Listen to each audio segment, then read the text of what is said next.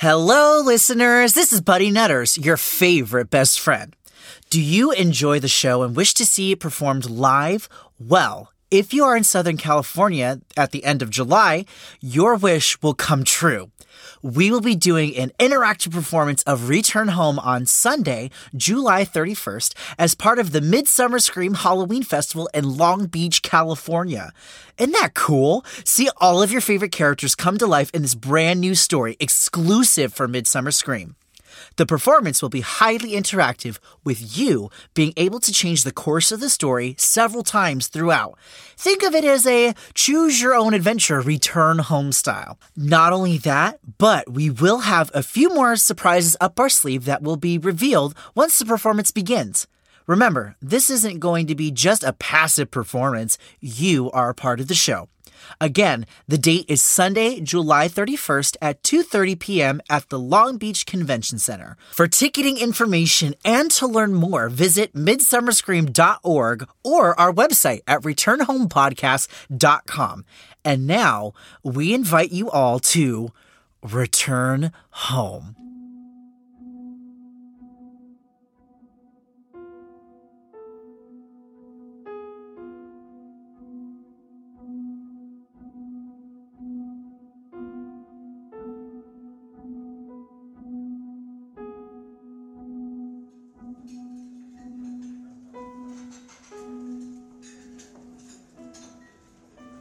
I was speechless. I wasn't sure what to say. I wasn't even sure that words even existed to make Mr. Sanderson feel better. Instead, I just sat there, silent, trying to comfort him in some way, stumbling over my words to even form a sentence. Luckily, before I could make a fool of myself, Buddy appeared by my side. Lunch is here. You're missing out on some prime dogs today. I already ate half your plate. Oh, right, sorry. Buddy, this is Mr. Sanderson. Nick.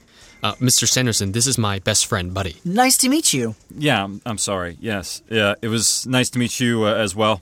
I've talked your ear long enough, Jonathan. You're being kept from your food. No, really, it's okay. We can keep... No. I insist. You've been too kind already, letting me just unburden myself onto you. I appreciate that. But you go on now. Maybe we can chat later. Are you gonna be okay? I'll be fine. Really. Thank you. All right. Just don't hesitate to call me if you need someone to talk to. I won't. I wrote my number down on a napkin and handed it over to him. He smiled and placed it in his pocket. Nice meeting you. Take care now. I followed Buddy back to our spot at the counter, glancing back at Mr. Sanderson to see him slowly taking a sip of coffee and staring out the window. Everything okay with him? He's got quite the story. I honestly wasn't expecting that. I know the basic gist of it, but I'm sure hearing it from him really put it into perspective. Honestly, it was heart-wrenching. I wish I can help the poor guy somehow, but I'm pretty sure taking the pain away of a lost loved one isn't within our reach. I get it, man. We all wish we could help. And this is by no means comparing ourselves to his loss, but in a weird way, it got me thinking about Zane. What do you mean? We unintentionally caused his death, and now we have to live with that. Kind of like Mr. Sanderson. Cheer up, man. Here, have a hot dog. You boys want another plate? Well, considering Buddy ate most of mine, I'll definitely have another one. Coming right up. As Big Joan walked back into the kitchen, the front door to the diner opened. In walked a man wearing a dark gray trench coat that stopped just before his knees. He wore a Homburg hat tipped slightly to the side on his head and held a cane in his hand. The top of the cane, made of brass, seemed to be made into the shape of a goat. The moment he stepped foot inside, the entire diner turned to look at him as if he commanded their attention without their realizing it. He smiled slightly, and with that, the spell was broken, and everyone went back to their meals. Somebody certainly knows how to dress in style. To say the man walked over to the counter would be doing him an injustice.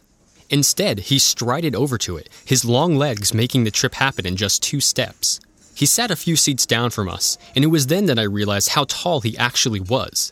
Big Joan came out of the kitchen to take his order. What do you want to drink? I'll have a cup of your finest, blackest cafe au lait, please. My what? Coffee with a drop of milk. Large, please. We got one size. It goes in a mug. I'll take it, thank you. Don't thank me till you try it. Even though the rest of the diner went back to their business, I couldn't take my eyes off of this newcomer for some reason. His entire demeanor struck me as odd, and it was even stranger that he was wearing that coat in such warm weather. I tried to make my suspicions inconspicuous, but wasn't doing a very good job. He glanced over in our direction, and I quickly looked away, but he definitely caught me staring. I just got in from out of town. Lovely little town you have here. I guess you'll have to thank the city council for that. Too true. They keep it in tip-top shape, yes? Something like that. He scooted over the seats until he was right next to me and extended his hand. The name's D.W. Washburn. Hi, I'm Jonathan, and this is my best friend, Buddy. Pleasure to meet you both. You come to this establishment often? You bet. Best damn hot dogs around. This your first time? It is. Stopping in for a quick rest. If you're hungry, I'd recommend the hot dog platter. Oh, that good. I'd sell my soul for one of those bad boys. I might have to hold you to that. What brings you to Melancholy Falls, Mr. Washburn? Just passing through? Business, actually. There's a small matter I have to attend to before being on my way. Big Joan brought Washburn his mug and poured him some coffee. She dropped a small container of milk next to it, allowing him to take as much as he wanted. There you go. Anything else? Oh, this is fine for now. Thank you. He tilted the container slightly and let a single drop of milk fall into his coffee. He picked it up, took a dramatic whiff of its aroma, and then took a sip. This is some mighty fine coffee. You know, it's always the most out-of-the-way places that have the best things to offer. Don't you think? Big Jones is definitely a gem. And what do you do when you're not visiting this gym, Mr. Nutters? Oh, you know, nothing exciting. I find it hard to believe that someone with an aura as alluring as yours occupies his time with nothing exciting. Who, me? And what about you, Mr. Barker? How do you fill your days? I'm actually just visiting home right now, so the usual complicated family stuff. You know how it goes. Big Joan was setting another platter of hot dogs in front of me when I realized how Washburn had just addressed us. I'm sorry, did I tell you my last name was Barker? You did. During our introductions. It must have slipped your mind. I don't remember that either, but if you say so. I guess. The longer I sat next to him, the more the weird feeling I had about him grew, especially now that he seemingly pulled our names from the air. Something wasn't right about him, but I wasn't sure how to find out. You want more coffee? Oh, no, merci. You see what? No, thank you, I mean.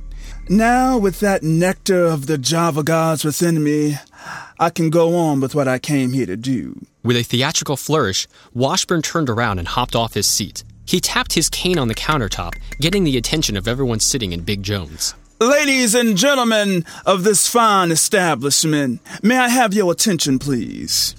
My name is D.W. Washburn, and I'm here with an offer for one of you. The patrons all turned to look at him, most of them confused as to why this strange man was speaking to them. I was drawn to this fine little corner of the Garden State for one reason, and one reason only. And as luck would have it, that reason is sitting in this very diner right now. Now, let me see. Where is he? I should have known this was going to be about you. Washburn's eyes looked over the small, seated crowd. He passed over Buddy and I and then continued searching. Okay, maybe not you. He eventually landed on Mr. Sanderson, who was still seated in the corner booth and the only person not really paying attention. There we are. Mr. Nicholas Sanderson. At the mention of his name, Mr. Sanderson finally turned around to see what was happening, only to notice everyone was now staring at him. Yes? Do I know you? Washburn took another few strides from where he was standing and was suddenly before Mr. Sanderson. Yet again, he extended his hand out to introduce himself. You don't, but you will soon. My name is D.W. Washburn, and I'm here to make you an offer. Oh, okay. Well, I'm sorry, sir, but I really don't think I'm going to be interested in anything you got. Now, hear me out. Especially don't stop me before you actually understand what I'm willing to do for you. Washburn began to slowly pace the diner, addressing everyone within it again. Mr. Sanderson here has suffered a great tragic loss in his life. Some of you might argue that we have all suffered that at one point or another, but I do believe in this case, Mr. Sanderson's is far, far worse. For the last few years, the loss of his son has been an overbearing elephant in whatever room he happens to be in. No one likes to acknowledge it directly, but we all know it is there. I aim to perhaps do something about that. And what exactly can you do to help? I'm so glad you asked, Mr. Barker. So very glad.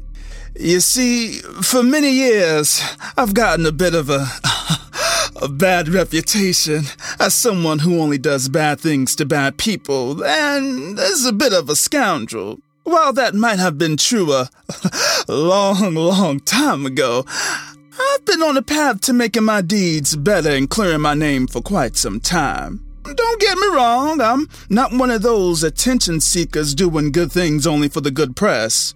Granted, that does help, but I prefer to keep things slightly under the radar. Tall, dark, handsome, and mysterious? Who is this guy? I've been known by many names, too many to even begin listing, but let's just say my misdeeds are more known than most. While I'm correcting that, I still do manage to have a bit of devil in me. Okay. I'm sorry, but what does this have to do with me? You're suffering, Mr. Sanderson. You've suffered for far too long. This burden weighing down upon your soul. I want to help you with that. I honestly don't think there's anything you can do to take that away. Au contraire, there is. I have the power to stop the torment that keeps you up at night, but I can't make that decision for you. It has to be of your own accord. I'm still not understanding exactly what you're saying. Washburn slid into the seat opposite Mr. Sanderson, as everyone in the diner strained their necks to see what was going to happen next. What the hell are you offering me? A choice, Mr. Sanderson. An impossible one, yes, but one that can take away the pain forever, or keep it in your heart until the day you die. How is that even a choice? You have two options here. Now, please listen to them carefully because I will only explain them once, and then none of us will leave here until you choose one of them. Do you understand? I think so. Good. Now remember, there is no wrong answer here. I'm just offering you a choice to try to help. The rest is up to you. Option 1. You forget everything I'm about to say, and I'll walk out of here in your life forever. You carry on your life as you have been the last few years and will continue to have to cope with the loss of your son. Pain tormenting you as much as it has been. And the other? I take away that pain. I make it so you never will have known or experienced it, nor know what it's like to feel it. It's that simple. What's the catch? Mr. Barker is clever. He knows there is no good deed without some loss. Well, he's right, though, right? What's the catch? My powers are limited in the grand scheme of things, so I have to make sure certain things be done in order to make that happen. And what are those things? In order to take away that pain, I also need to take away Rory. What, take him away? He's already gone.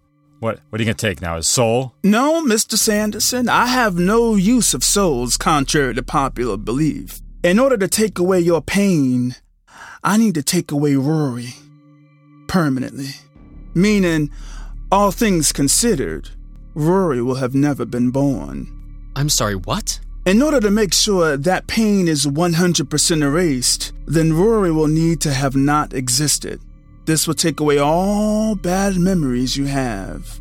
But unfortunately, this will also take away all the good ones as well. Are you serious? Can you do that? An impossible choice, like I said. You either live with the pain or lose all memory of him altogether. Those are your options. Consider them both, Mr. Sanderson. You have 20 minutes to decide. Starting now.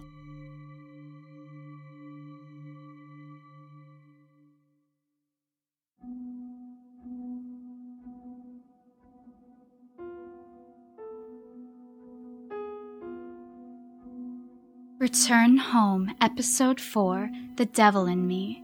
You just listened to Part 2 of 3. It was written by Jeff Heimbuch and produced by Andrew Taylor and Jeff Heimbuch. It featured the vocal talents of Nicole Cornejo, Casey Wayland, Clarence Leonard, Forrest Orta, and Jeff Heimbuck. The original musical score was by Corey Celeste. You can find out more about the show by visiting our website at returnhomepodcast.com. You can also follow us on Facebook at facebook.com/returnhomepodcast and on Twitter at returnhomeshow. If you've enjoyed the show, please consider supporting us by leaving a review on iTunes or contributing to our Patreon at patreon.com/returnhomepodcast. Questions? Comments? Need a refill on your cafe au lait? Send us an email at returnhomepodcast@gmail.com. We'd love to hear from you. Until next time, pleasant dreams.